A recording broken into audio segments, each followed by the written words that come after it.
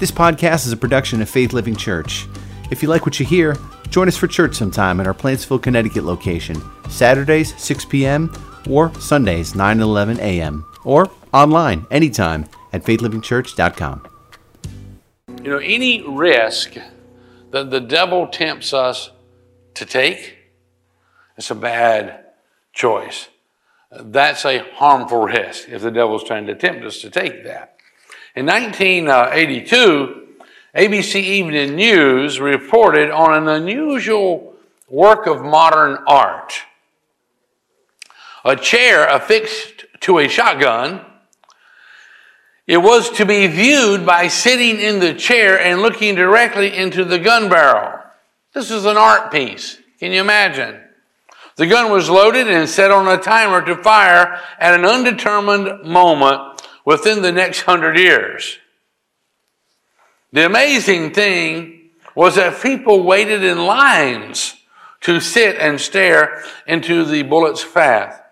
They all knew that the gun could go off at point blank range at any moment, but they were gambling that the fatal blast wouldn't happen during their minute in the chair.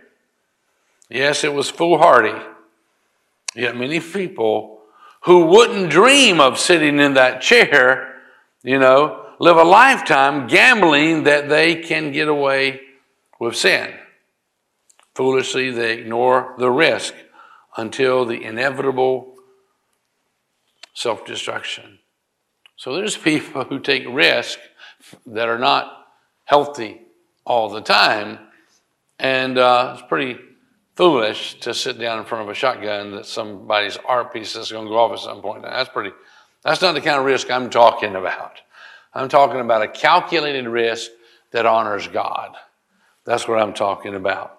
So when the devil tempts us to disobey God, don't take that kind of a risk ever. Anyhow, I'm going to read you something in Philippians chapter 3, verse 7 through 14 in the Amplified Bible. And it might take me just a moment to get through it. It's just powerful. This is a passage that you can read a couple more times a day. And boy, if you want to memorize something, this is a good one. I'm reading out of the Amplified Bible, and it says, Philippians 3:7. It says, but whatever former things I had that might have been gained to me, I have come to consider one combined loss for Christ's sake. So whatever things I had that might be considered a gain to me, that's, I've worked really hard and I've come to this and I have this and this is really a gain to me. This is what Paul says there. He says, but whatever former things I had that might have been gains to me, I have come to consider all of it. There was a gain to me. All of it, one combined loss for Christ. What do you have? What do you own that takes you away from Christ? Think about it. Is there something in your life? Is it material possessions, a relationship? There's thousands of different kinds of things that could become more important than having time with Christ and cultivating and developing your relationship with Him. Anyhow, verse 8 says, yes, furthermore, I count everything. Now, what percentage is everything? 100%. Yes, furthermore, I count everything I have, everything as loss compared to the possession of these next little phrases are fantastic. I count everything as loss compared to the possession of the priceless privilege, the overwhelming preciousness, the surpassing worth, and supreme advantage of knowing Christ Jesus my Lord. Oh, there ain't nothing that you and I can own or have in this life that compares to knowing Jesus Christ. I'm telling you, He fills us up to overflowing. Our joy is full. We have the peace and the forgiveness and the confidence. And when you have a relationship and your relationship with Christ can increase more and more, deeper and deeper, more intimate all the time. That's what these passages tells us about. And it says, and of progressively becoming more deeply and intimately acquainted with him. Oh, that can happen. You might think, well, I know Jesus is my Savior. That's it. No, it's not. I know my wife a whole lot better now. You know, how many years has it been now, dear? There's a bunch of them, though. But I know her so much better right now than I did when we got married. And I know her better today than I did last year. Now, you can be satisfied. You get married, well, okay, this is it. But it's not. It can progressively get better and better and better. And I'm just telling you, it can if you wanted to. And it can get better and better and better and better in our relationship with Christ. That's just the way it is. So he says, of progressively becoming more deeply and intimately acquainted with him, of perceiving and recognizing and understanding him more fully. Well, wouldn't you like to understand God more fully and more clearly? Oh man, that's available to us for his sake. The apostle said, I have lost everything. What percentage is it? Everything? I have lost everything. For his sake, I've lost everything. It don't amount to a hill of beans. Because when you got him, you got everything.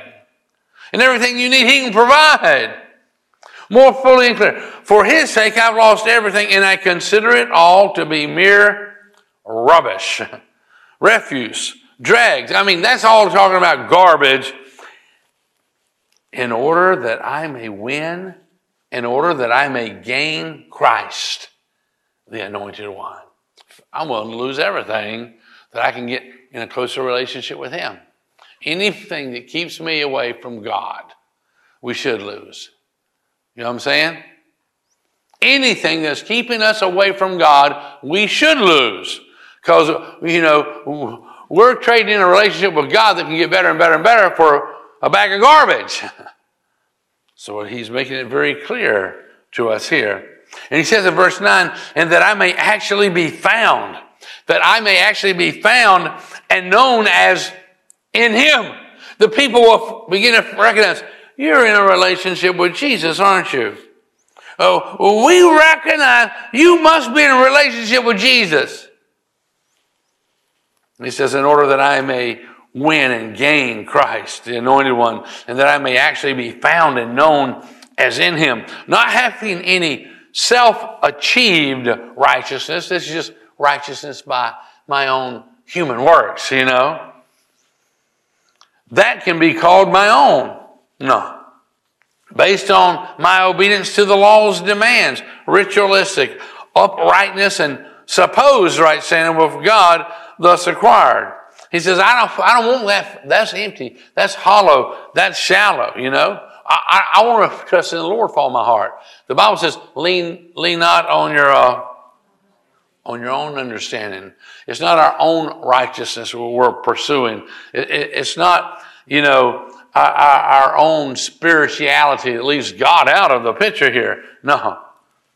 Anyhow, it continues this, but possessing that genuine righteousness, which comes through faith in Christ, the Anointed One.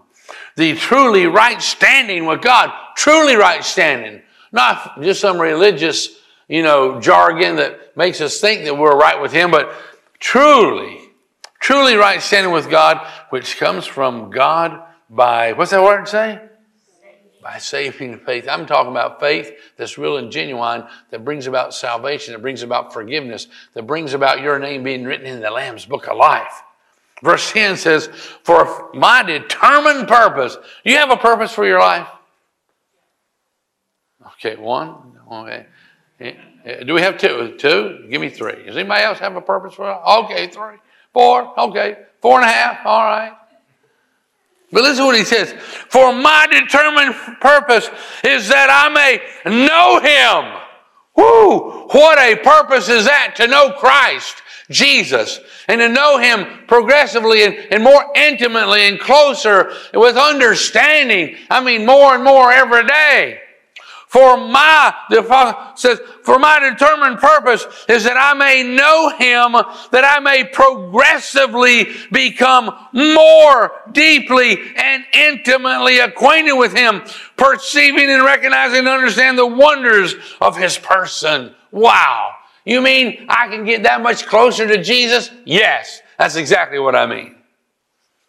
More strongly and more clearly, and that I may in that same way come to know the power outflowing from his resurrection. To know him, you can get to know the power that comes out of his resurrection. And that resurrection power, it changes things. It empowers your praying. It changes the world in which we live. The same way it changed Jesus' body from dead to alive to the Savior of the whole wide world. That resurrection power flows to us as we get better acquainted with Christ. I mean, what could be better than that? Instead of just having a bunch of gifts that he gives, what about having the giver himself? And his resurrection power flowing to us and out through us. Oh, man. Where was I at anyhow? 10. Okay, down to the, more strongly and more clearly, and that I may in that same way come to know the power outflowing from his resurrection, which it exerts over.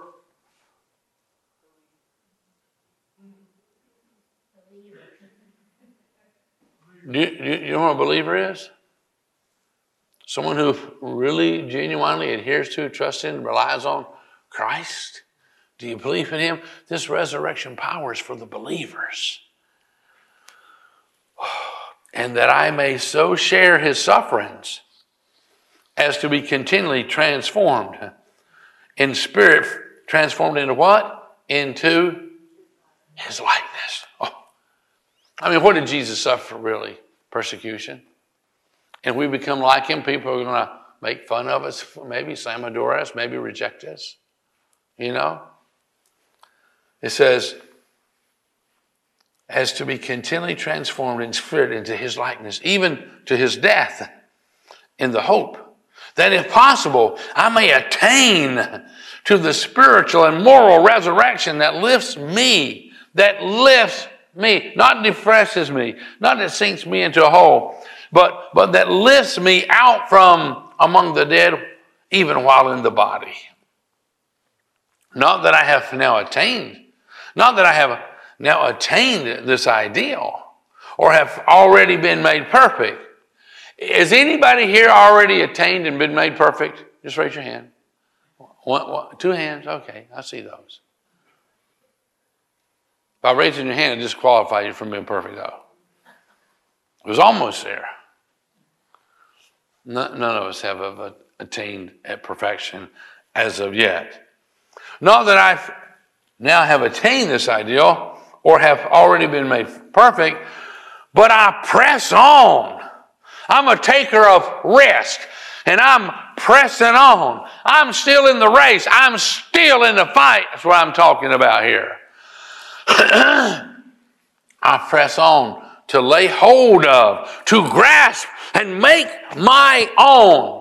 I'm talking about relationship. I'm talking about salvation and forgiveness and being Christ-like. I lay hold of and grasp and make my own that for which Christ, the Messiah, has laid hold of me and made me his own. I'm talking about relationship with him. I'm grabbing a hold of that and I'm doing my part to get better acquainted with him.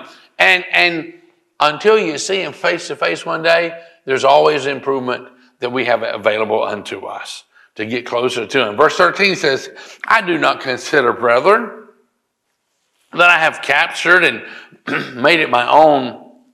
What's the next word? Yet. But I'm moving in that direction. But one thing I do, it's my one aspiration, forgetting what lies behind. You cannot go forward while looking behind you. You have a rear view mirror, and if you decide today, when you leave the church, you're only going to look in your rear view mirror. You're not going to look in front of you.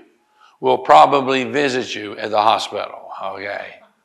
You can't continue to go forward while constantly looking behind you. Just don't work that way. It says,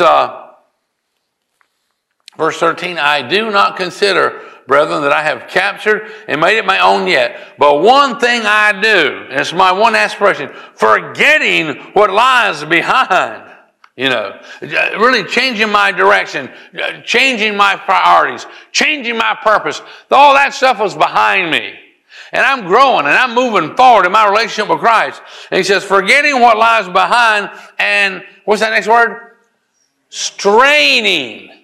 You've got a noble purpose, and I'm straining forward. You know, they teach in football, if you get tackled and you're going to hit the ground, fall toward the goalpost. You know, that's a couple yards you can make. You fall, jump toward the goalpost, you know. So I gained a couple yards there, you know. And that's kind of what he's talking about here. I'm straining forward, you know. I'm risking it all to what lies ahead. Is my little sign still there? What does it say?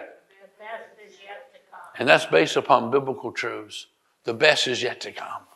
It genuinely is. Some people live, well, the worst is yet to come. Yeah, without Christ, you're right. But when you have Christ in your life, the best is absolutely, positively yet to come. Verse 14 says, I press on toward the goal.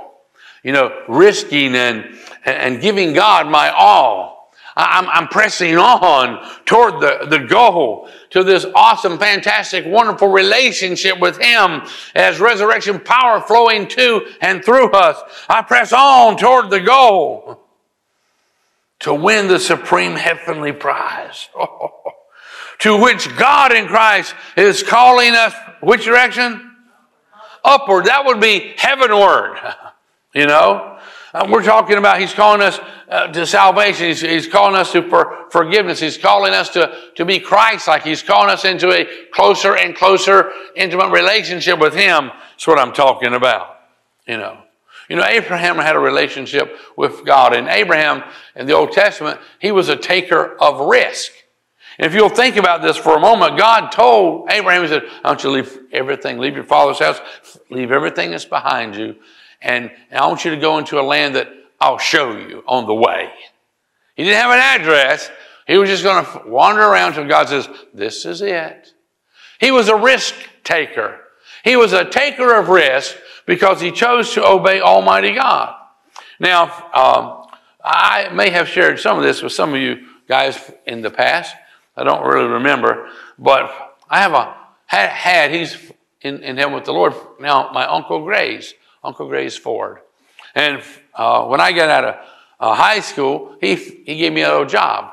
Now, he made, you know, all the ductwork that you needed for furnaces and air conditioners. And he installed all of his life, you know, air conditioners and furnaces and fixed them and repaired them. And since, I don't like people to know this, but since I took air conditioning, refrigeration, and heating, and when I was in high school, the vocational part of school, he hired me. His sons didn't want anything to do with it.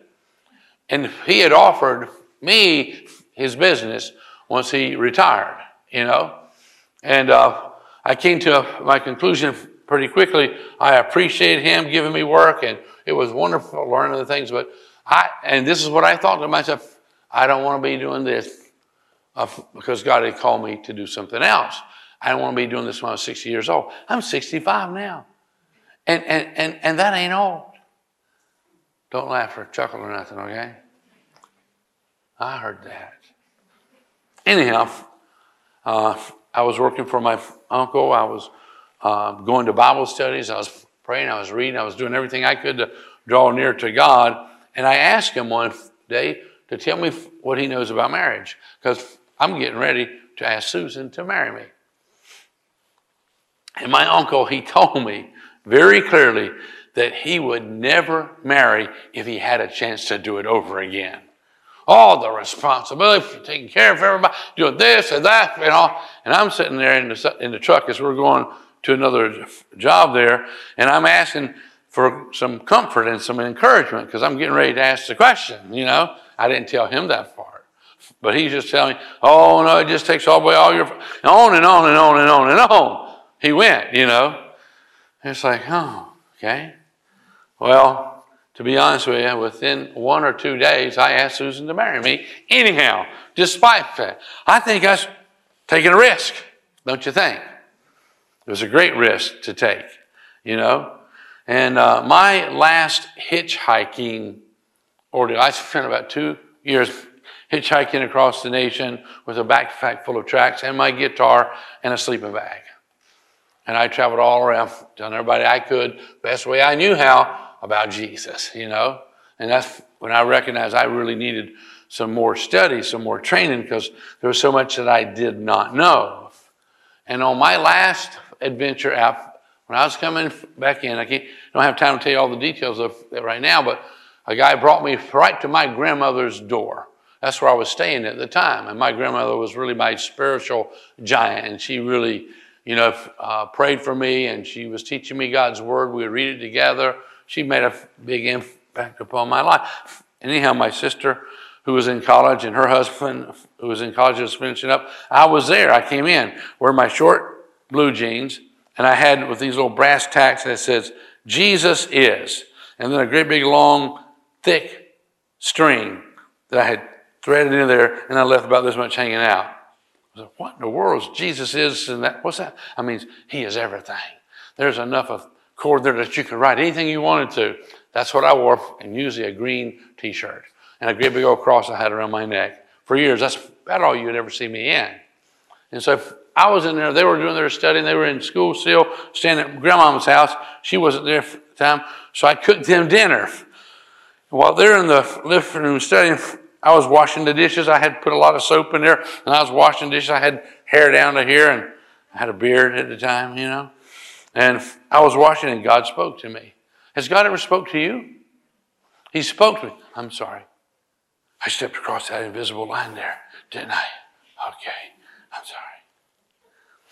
But God spoke to me, and he told me, he said, and I don't hear his voice audibly very often, but he spoke to me profoundly. He said, get married and go to Bible school. And I was in there, bubbles was floating everywhere in the house, you know. I was there hooting and hollering and praising God. And it's just like, because I wasn't going to do anything without his direction, you see.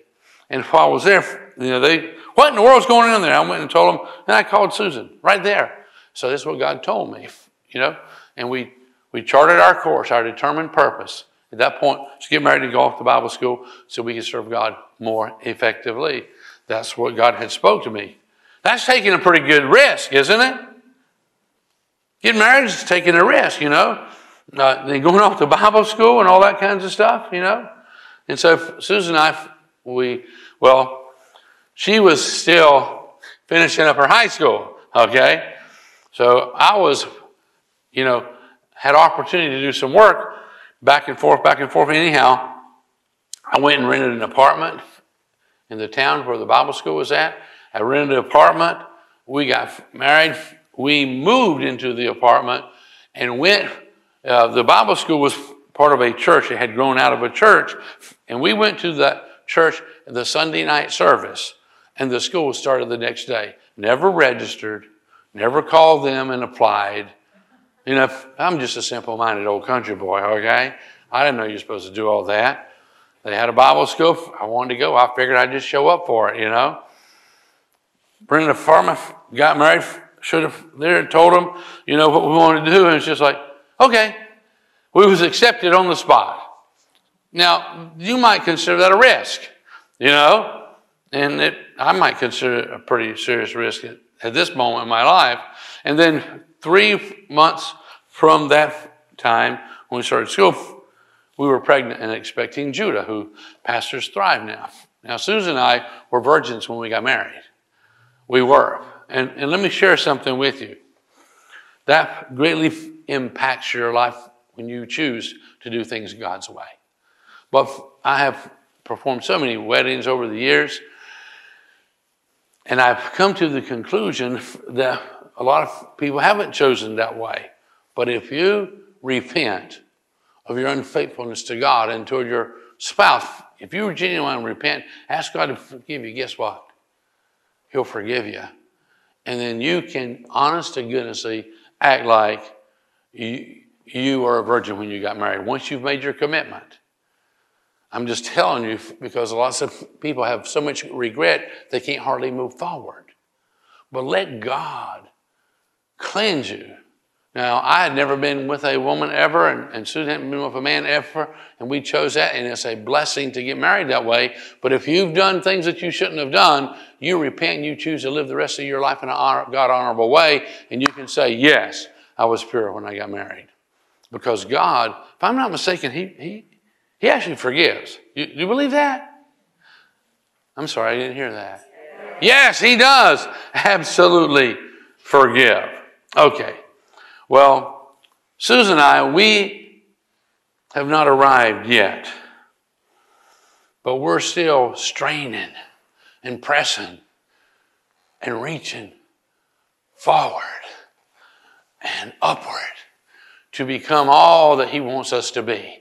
To become Christ-like and to know Him in a most awesome and fantastic and intimate way that He reveals to us, and so His resurrection power can flow to us and through us. And that's available to us all. To all of us. I'm just saying, it's just what it is. Let me read verse 14 one more time there that we was reading in, so where was we reading that in? In Philippians 3:14, it says, I press on toward the goal. You know, I'm talking about giving God our all. I'm pressing on toward the goal to win the supreme and heavenly prize to which God in Christ Jesus is calling us where? Upward. I like that. You know? Are you straining for the prize? Or is it, well, you know, every once in a while I get some time for God and I might go to church. I might read my Bible. I might even pray or sing every once in a while. But are you straining to do it? It's like, oh, I can't wait for morning to come. It's like spend some time with God and fight off them coyotes to get up on the top of that mountain, you know. We didn't have to fight no coyotes really, but are you straining? Are you exerting energy so you can get closer to Him? I press on toward the goal to win the supreme heavenly prize to which God in Christ Jesus is calling us upward. Are you moving heavenward? Are you moving upward in your relationship with the Almighty God? You know, every vacation Bible adventure that we've ever had, it is a great risk. Financially, it's a great risk. If we prepare for hundreds of kids and for them to show up, and it takes about 300 adults to pull it off, it's a risk every year. And I have had quite a few people from this church, and several pastors have told me, you know, there's better things you can do with your time and energy and money, you know, and you should stop this vacation Bible adventure kind of thing, you know. But you know what? As far as I'm concerned, the children are worth the risk. They're worth the risk to tell them about Christ at a young age, which I didn't know really about Him at a young age. Well, it was a young age probably as a teenager for some people, but we can tell them about Christ and save them a world of trouble. And so it's a risk that we so gladly are willing to take. And this past year was even a bigger risk because we ain't never done it online before. You know, we didn't know what in the world we were doing. Joshua chapter 1 verse 9 says, I command you to be strong and courageous and do not be afraid or discouraged, for the Lord your God is with you. Where?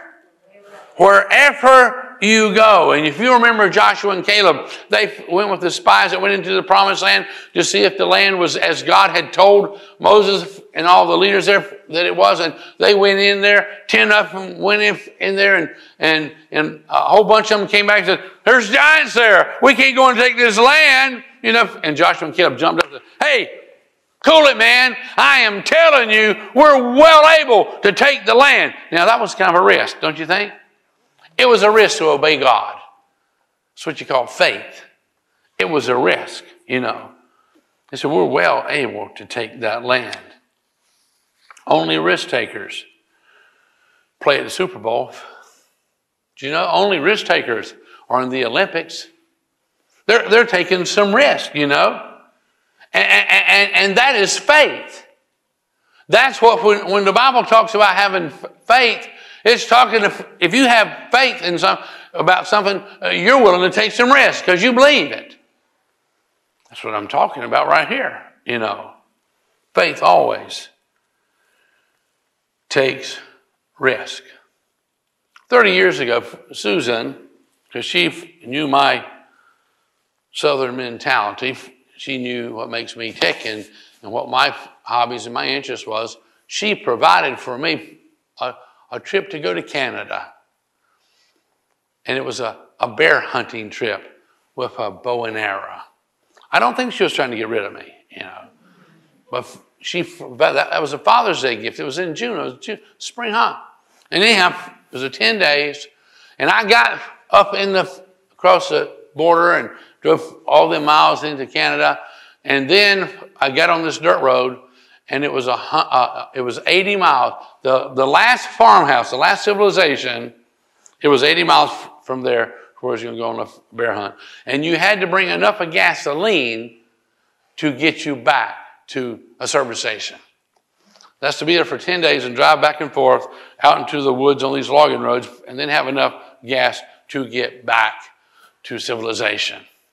I'd say that was probably a risk, But I'm going to tell you what, that barbecued bear was delicious.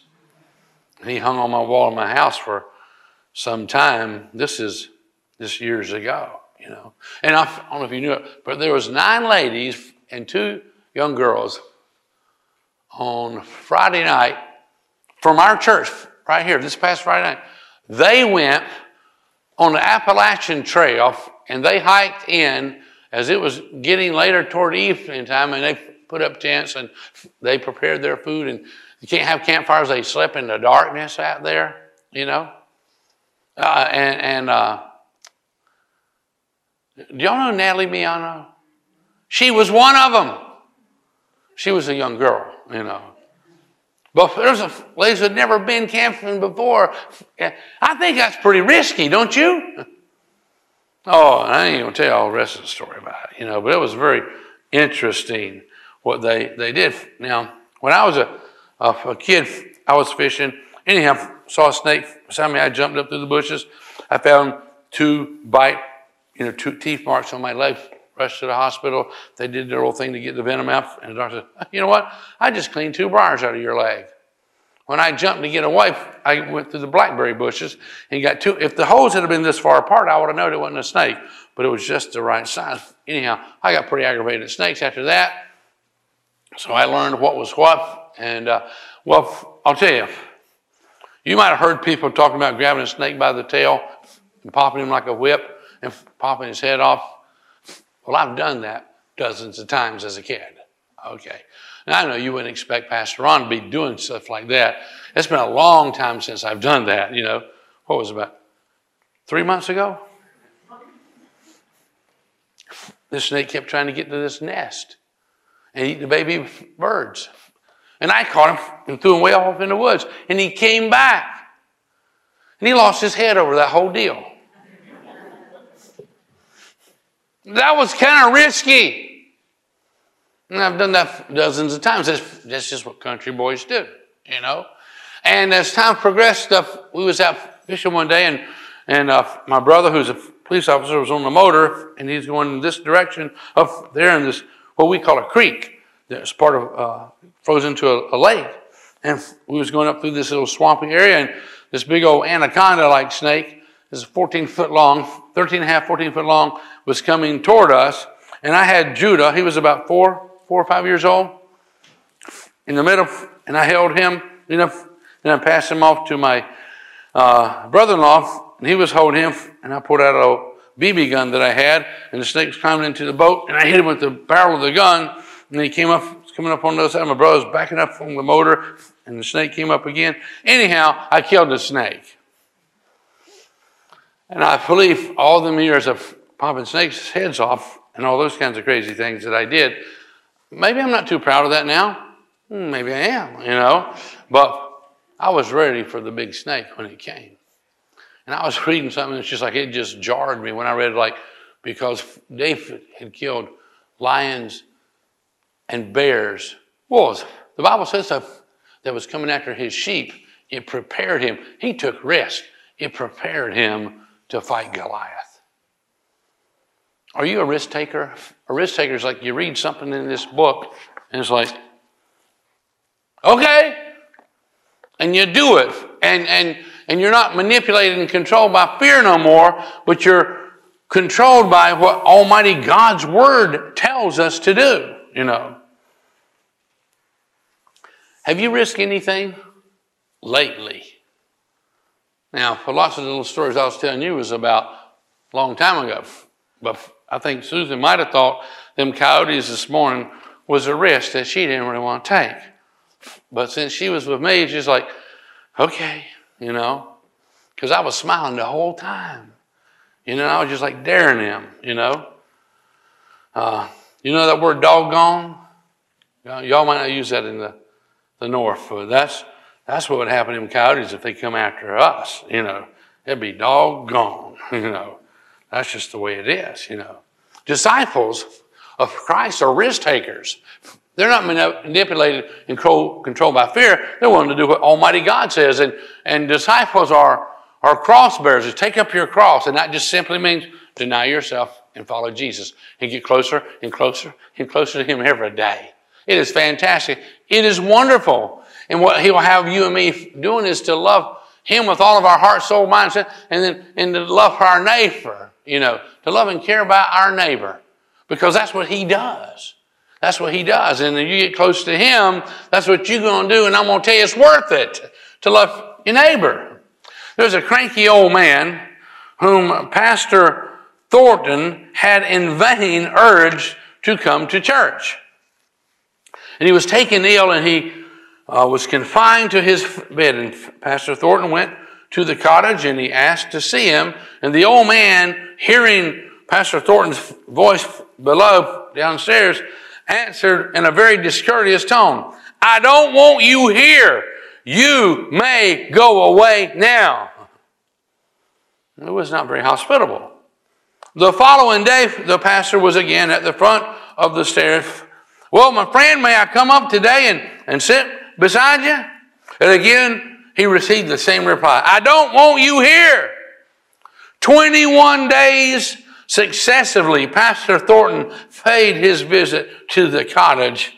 And on the 22nd day, his perseverance was rewarded. He was permitted to enter the room of the old man, to read the Bible and to pray for him at his bedside. The elderly man recovered and became one of the most regular and faithful attendants to the house of God. And so says Charles Haddon Spurgeon. You know, to care for people, if you care about people, that's kind of risky because, you know, people will hurt you. Did you all know that? It's just like the Bible refers to us as sheep. There's one thing I know about sheep. Sheep bite. For real. And what else do sheep do? They will butt you. We have seen our kids knocked down and trampled on because of sheep. And I had to hobble along for several weeks because of a sheep butted me. So that's something I know about sheep. You know, you go in the film for sheep, they can hurt you. And so can the body of Christ. They can hurt you, you know. And people really don't care what you know until they know that you care. You know, and Pastor Thornton, he took a risk. And it made an eternal difference in the life of that old man because he took a risk. Take a risk. Obey Almighty God and change this world that we live in. There's another article. You're probably familiar with this guy, the Reverend Dr. Martin Luther King. He has a national day set aside in his memory, and he presents an important personification to us in modern America of a person called to do an overwhelming task. That task cost Dr. King his life, and it is still incomplete in our nation to this day. Martin Luther King knew that he was put in a place in a special time because God had a use for him. Now, the truth of it is, you guys watching online and all of you guys in here, God has a use for you. Now, that's not fictitious. That's not hopeful. I'm telling you what the Bible says.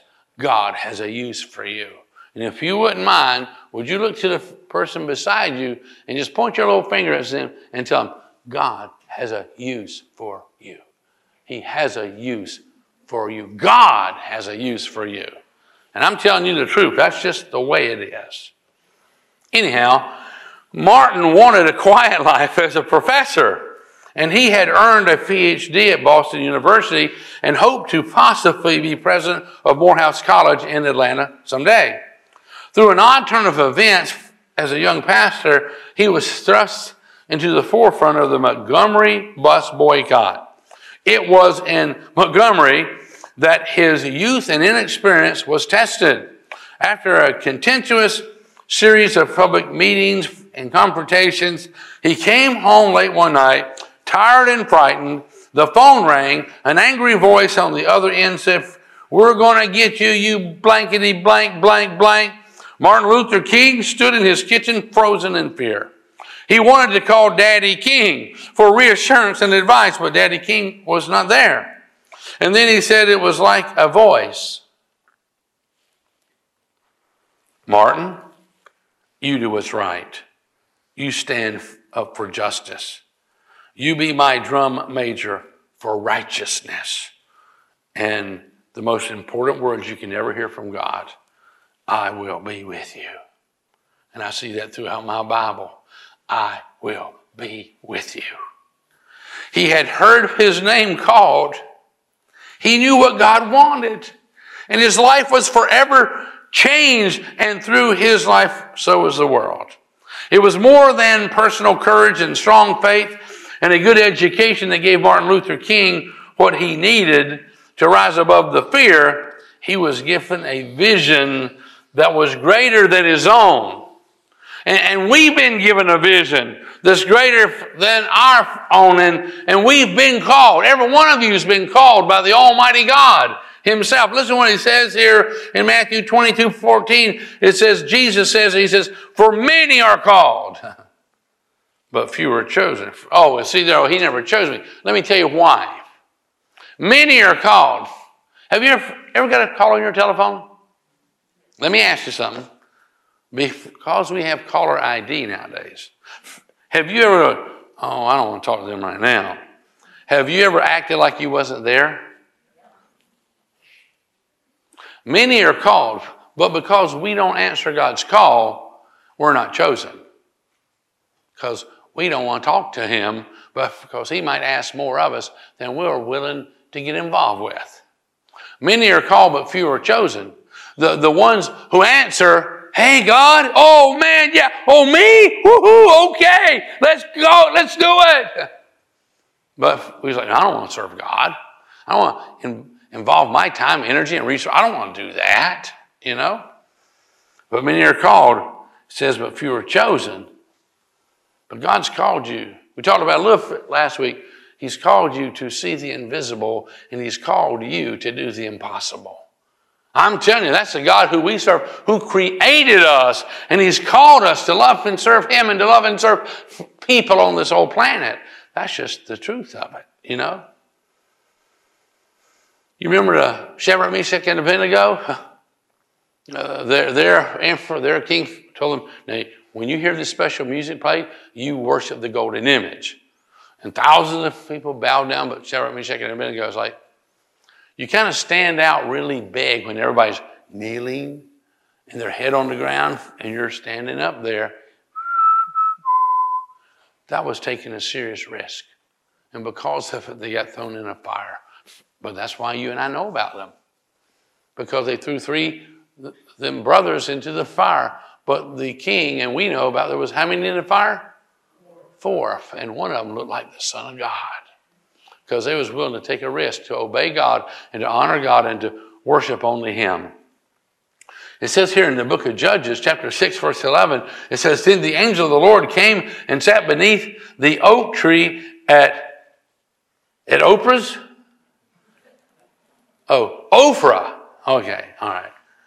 At least we'll remember that place now. It sat beneath the oak tree at Ophrah, which belonged to Joash, and of the clan of Bezer. Gideon, son of Joash, had been threshing wheat at the bottom of the winepress. Why? To hide the grain from the Midianites. That was the enemy, you know. And the angel of the Lord appeared him and said, "Mighty hero." And Gideon said, like, "Oh, who else is here?" "Oh, me?" Because he was hiding from the enemy, you know. "Oh, mighty hero, taker of risk, the Lord is with you." And that's not the way that Gideon felt, and it's probably not the way you and I feel a lot of the time. We don't feel that way.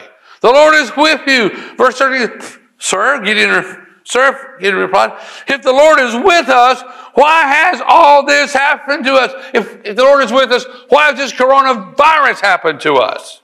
If the Lord is with us, why has all this happened to us? And where are all the miracles our ancestors told us about?" Where are all the miracles at? I'm telling you, they're right here. They're ready to happen. "Didn't they say that the Lord brought us up out of Egypt? But now the Lord has abandoned us and handed us over to the Midianites." That's how Gideon is feeling. He's just being honest with God. Verse 14. "And then the Lord turned to him and said, Go with the strength you have and rescue," I'm talking to, "rescue Israel from the Midianites. I am sending you!" Exclamation mark. Verse 15. But Lord," Gideon replied, "how can I rescue Israel? My clan is the weakest in the whole tribe of Manasseh, and I am the least in my entire family." And the Lord said to him, those important words, "I will be with you." That's the deal. That changes everything when God says, "I'll be with you." Not just some gifts I give you. I'm personally going to be there with you. And anything you need, I am that.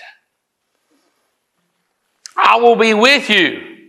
See, God's presence can make a doubt-filled man an awesome taker of risk. You know, he says, "I will be with you, and you will destroy the Midianites as if you were fighting against" how many? One man. Gideon took some risk. And he only had a handful of men. Do you know how many of the enemy was there? 135,000. 135,000. Now listen as God goes on. In Judges chapter 7, verse 1, it says, "So Jerubbaal, how do you say that? You're not sure? I don't know why in the world it's in there in the first place. Because it says, so Jerubbaal, that is Gideon. Why didn't they just say it's Gideon, okay? Why does he got to have two names to confuse us?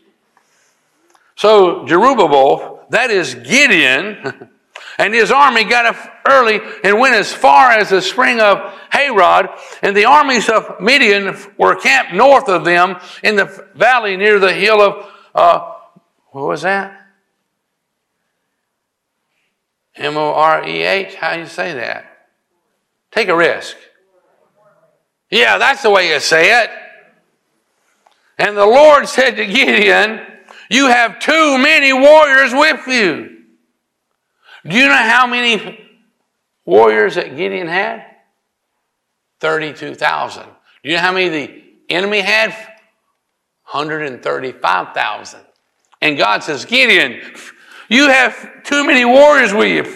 If I let all of you fight the Midianites, the Israelites will boast to me that they saved themselves by their own strength." That's what God said. "Therefore tell the people, whoever is timid or afraid may leave and go home." Do you know how many left and went home? You can read really good. 22,000 of them went home. They were not risk takers. If you don't want to fight this, but just go on home. 22,000, of these guys, of the 32,000, they went home, leaving only 10,000 who were willing to fight. There are some risk takers. Verse 4 says, "But the Lord told Gideon, there are still too many. Bring them down to the spring, and I will sort out who will go with you and who will not. Only 300 remained, and 9,000 more, 700, they went home. And Gideon had 300 men. And they were going to fight against an army that was coming to destroy them of 135,000. The odds, God considered, the odds was in good. The odds were really, really good, because not only did Gideon have 300 men, but he had God. And I'm going to tell you, with God, you are the majority. I'm telling you. And then God told Gideon, he said, and I didn't have any of these clay pots or nothing.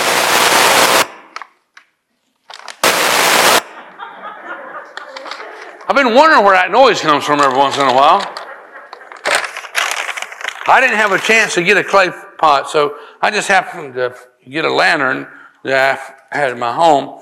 And God told Gideon, he said, I want you to get these clay jars, and I want you to put an oil lamp, olive oil lamp inside of it. And the lids don't fit very good. And you put the lids on it, and your 300 men to carry their lamp out into the battlefield. And this was at night. And God told him, he said, I want you to go out there, and then I want you to bust the clay jar. And what happens when you bust the clay jar? Then the lamp shows brightly. And then he told him, he says, I want you all to carry a horn, ram's horn with you, and you bust the clay jar, the light shines out, and everybody blows on their horn. And you know what happened? 135,000 men got up, come back this way. Now I got to go past this line to get this thing, okay? Is that okay, dear? All right. With a horn and a busted jar, I bet you where that battle was at, you can still find pieces of clay pot to this day. Oh. I'm going to get back over here where I'm supposed to be. Y'all don't have electric charge on this thing, do you? Oh, man, that'd be bad, wouldn't it? Anyhow, it says,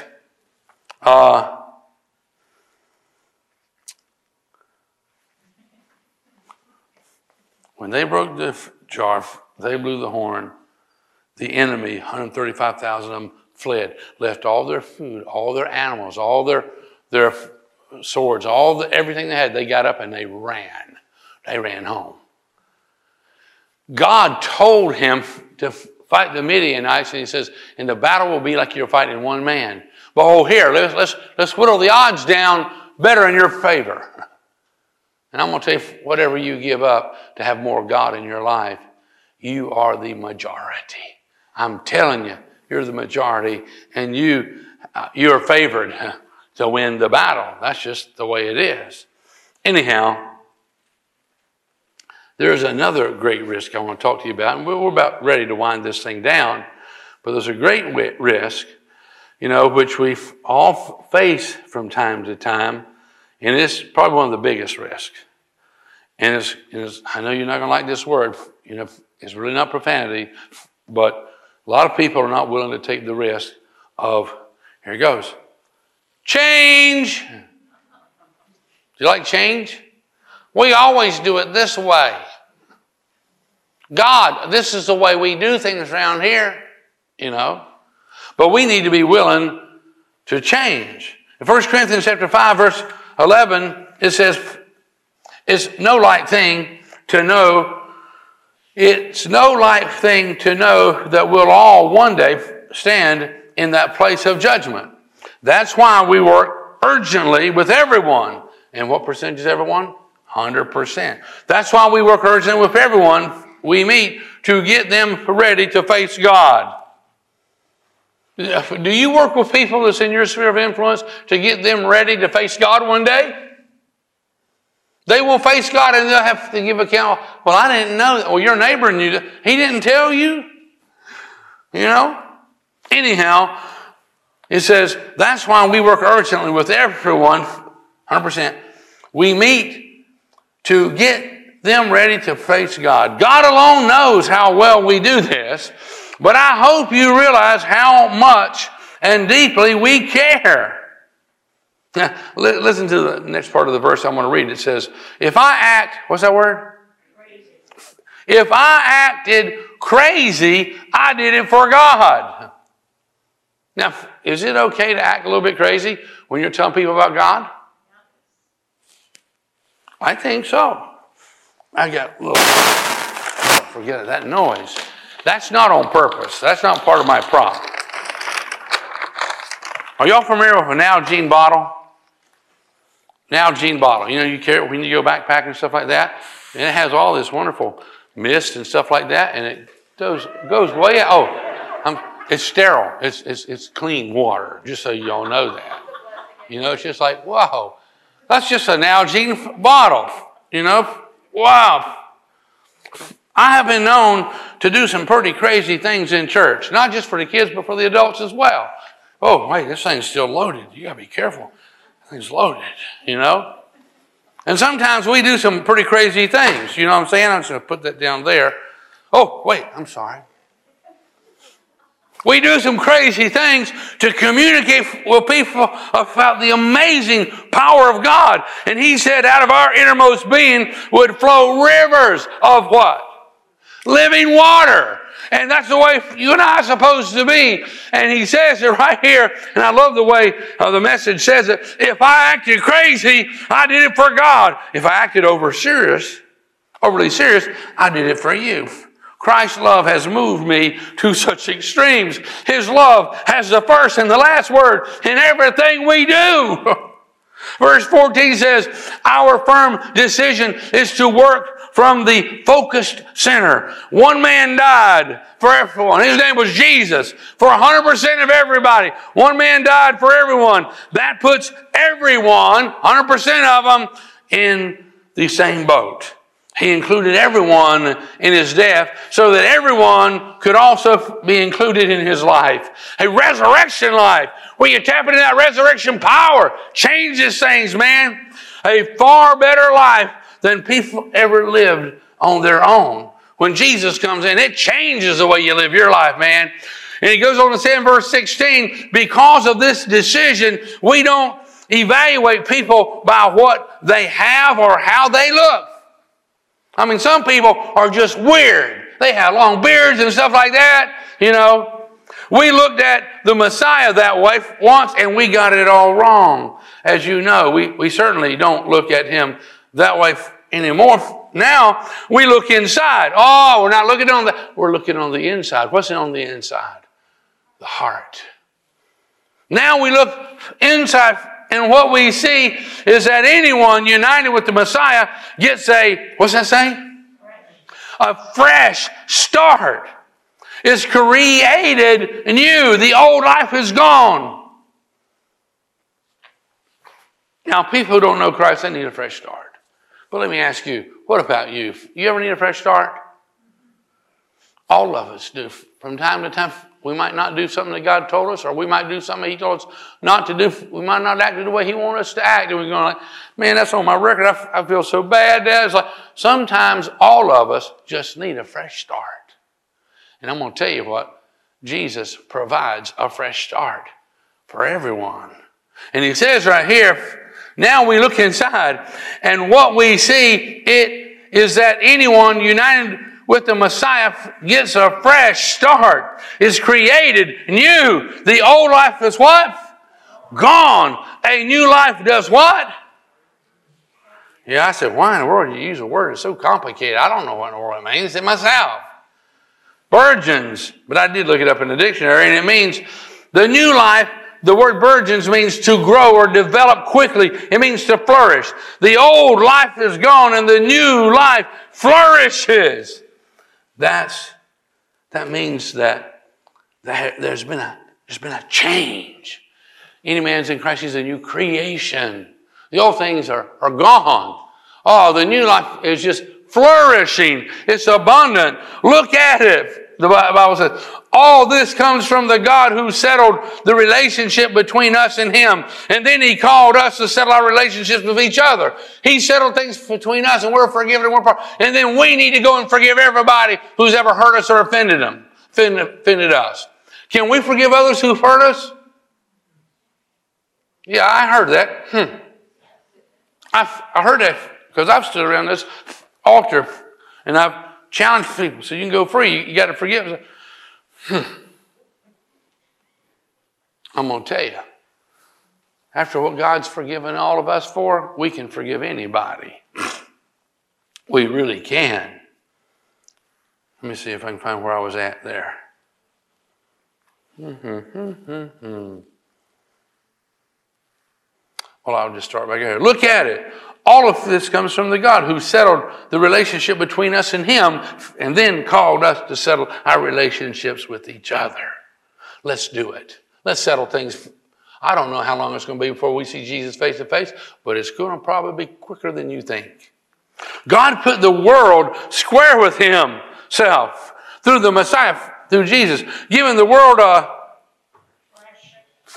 Could you possibly give somebody a fresh start who don't deserve it? Oh, let me ask you. Did you deserve the fresh start when God gave it to you? Yes. You did deserve it? Yes. You earned it? Yes. Well, I didn't myself, because the Bible says we've all sinned and fallen short of the glory of God, and the wages of our sin is death. And so we really didn't deserve it, but He forgave us just because He's crazy about us, because He loves us. And He says, giving the world a fresh start, the world, the human world that don't really know Christ, give the world a fresh start by offering what? Forgiveness of sin. The world can definitely use a fresh start. They're carrying so much regret and so much guilt along with them. God has given us the task of telling, what's that next word? Everyone. What percentage is that? God has given us the task of telling everyone what He is doing, and He's given everybody a fresh start.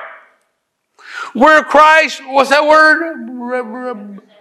We're Christ's representatives. We're to represent Him and let everybody know God's given everybody a fresh start.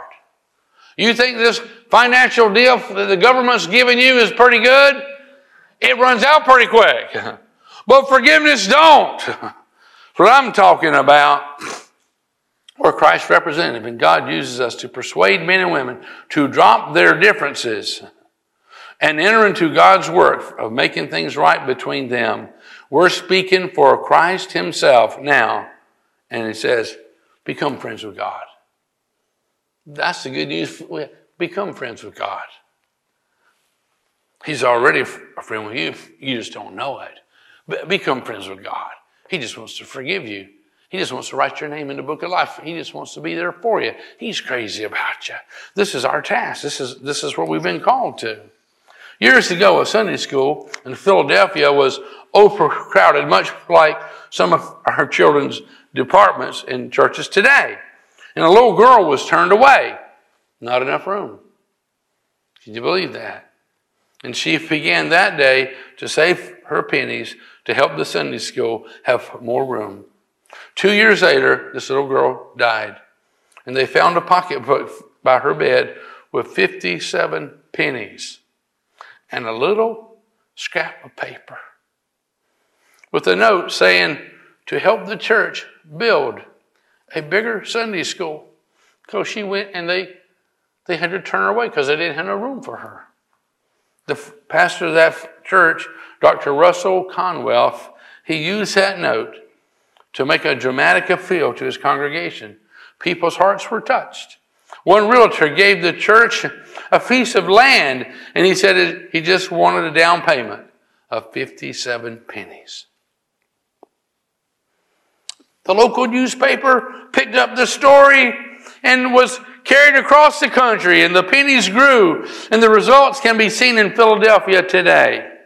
And the guy who wrote the article says, I've never been to that spot, but I'd like to go and see that church. It sits 3,300 people with a large Sunday school department. I'd like to visit their university and the Good Samaritan Hospital that came about as a result of those 57 pennies. I'd like to visit the room at the university where the little girl's picture is on the wall with a reminder that she gave 57 cents with an amazing result. She never saw it with her natural eyes, but she saw it in faith. She was a risk taker. And a little girl who was not allowed to come to Sunday school because they didn't have room for her she didn't get mad and say, well, that's a terrible church. She began to save her pennies to help other people, and she has helped them by the thousands. She was a risk taker. And we just take the risk where we're at, you know. God wants us to change from sinner to saint. He wants us to change from lost to saved. He wants us to change from living in the kingdom of darkness to living in the kingdom of light. He wants us to change from being the old man to being a new person, from being blind spiritually to being able to see on a spiritual level, you know. God wants us to change from being greedy to being generous, you know. But most people do what?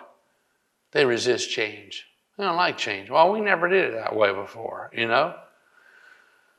Because change is risky. It really is. You remember Elijah? He was down there living by the brook, and God had sent a raven with a piece of meat every day to feed him. And there was a stream going by him. And then God said, I want you to go down. There's a widow I want you to go down and minister to. And Elijah wouldn't go. What did God do? He dried up the stream. And he told the raven, I don't want you going and seeing him no more. So Elijah's like, God, please provide me with some water or something to eat. It's just like, no, I've already provided it. But it's down at that widow's house where she's got a little bit of flour and just a little bit of oil, but there's a big anointing coming down there, and she's going to have all she needs. I wonder if there's things that happen in our life because we're unwilling to change sometimes. It takes a risk, and it took him a risk, and we have phenomenal history and phenomenal stories because he did take the risk, you know. It's easy to get comfortable, is it not, where we are. Very easy to get comfortable, you know. Israelites didn't want to leave Egypt. You know, you think that before they did, they wanted to go to the promised land, but they got out there, all they was eating is manna every day, and they was going, oh, but we remember the garlics, and the leeks and the onions. Oh, we want to go back to Egypt. They forgot that they were slaves down there. God had changed their location, but they forgot about all that. They wanted to go back to the familiar. They wanted to go back to that which was comfortable, you know. Prisons are full of repeat offenders. They're not willing to change. Take a risk and change, I'm talking about. We all need change in some areas of our life. Now, I'm not going to read it because of our time, but if you would read for me Romans 7, 18 through 19, it just tells us, I didn't want to do that, but I did it. I didn't want to, but I did it. And it just shows us our wrestle with that selfishness on the inside of us. So read that later on your own. We can only change the outside. We can get a new hairdo. We can wear makeup. We can buy some new clothes and things like that. Well, you and I can only change what is on the outside. It takes God to change what's on the inside. Last passage we're going to look at. 2 Corinthians chapter 3, verse 18. I'm reading to you in the Amplified Bible. It says, and all. What percentage is all? 100%. And all of us, as with unveiled face, unveiled face. No napkin, no curtain, no mask, you know. All of us with an unveiled face. That means looking face to face with Almighty God, you know. I'm talking about having this awesome, fantastic, recognizing God as the living, personal presence that He is, and not thinking, well, yeah, I'm not looking face to face with a chiseled piece of stone or chiseled piece of wood. And it says here, and all of us, as with an unveiled face, I'm talking about face to face with the Almighty God Himself. All of us, as with unveiled face, because we continued to behold. You know what behold means? It means look upon. With your eyeballs, you know. And all of us, as with unveiled face, because we continued to behold or to look upon in the Word of God. It's like a mirror and it reflects Him. That's what he's talking about. We continue to behold in the Word of God as in a mirror the glory of the Lord, are constantly being transfigured. What does transfigured mean? Changed. Because we're looking upon, we're beholding God in His Word. He's revealing Himself to us through His Word. He says we're constantly being transfigured, transformed, changed into His very own image. We're becoming like Christ as we look upon Him in His Word, and we are changed into His very own image in ever increasing splendor from one degree of glory to another. If we're not changing, we're not beholding Him in His Word. And I'm telling you, God wants you and me to take a risk. And He wants us to change and become Christ-like. And I'm going to tell you something. It is the most dynamic, exciting, fun-filled adventure to live in close relationship with Jesus. Ain't nothing no better. Oh, you can have a few gifts and get by with them, but it's better to have the giver with you. And anything you need, He'll just provide it for you. You know what I'm talking about? Anyhow, our time is up. But I want to challenge you to take the risk of change and behold Him today and tomorrow. Behold Him. Look upon Him. Get to know Him and let Him reveal Himself to you. Now I'm going to pray for you. And I'm going to ask Susan to come up here first, okay? You do that? Well, if you know Jesus, I'd like you to reaffirm your faith, because there's people who probably in our building here and watching online who don't know Him, or maybe they've drifted off course, or maybe they need to get better acquainted with Christ today. So I'd like you to reaffirm your faith in Christ as I pray right now. It's just going to take a minute, and reaffirm your faith as some people declare their faith for the very first time. So would y'all join me as we pray? And then I got something to tell you. Would y'all pray with me? Dear Heavenly Father. Dear Heavenly Father. I believe that you love me. I believe that you love me. And you got a purpose for my life. And you've got a purpose for my life. You want to use me. You want to use me. I believe that's why you sent Jesus. I believe that's why you sent Jesus. And I believe that Jesus gave His life for me. And I believe that Jesus gave His life for me. He gave His life on a cross. He gave His life on a cross. And then He rose from the dead. And then He rose from on the third day. On the third day.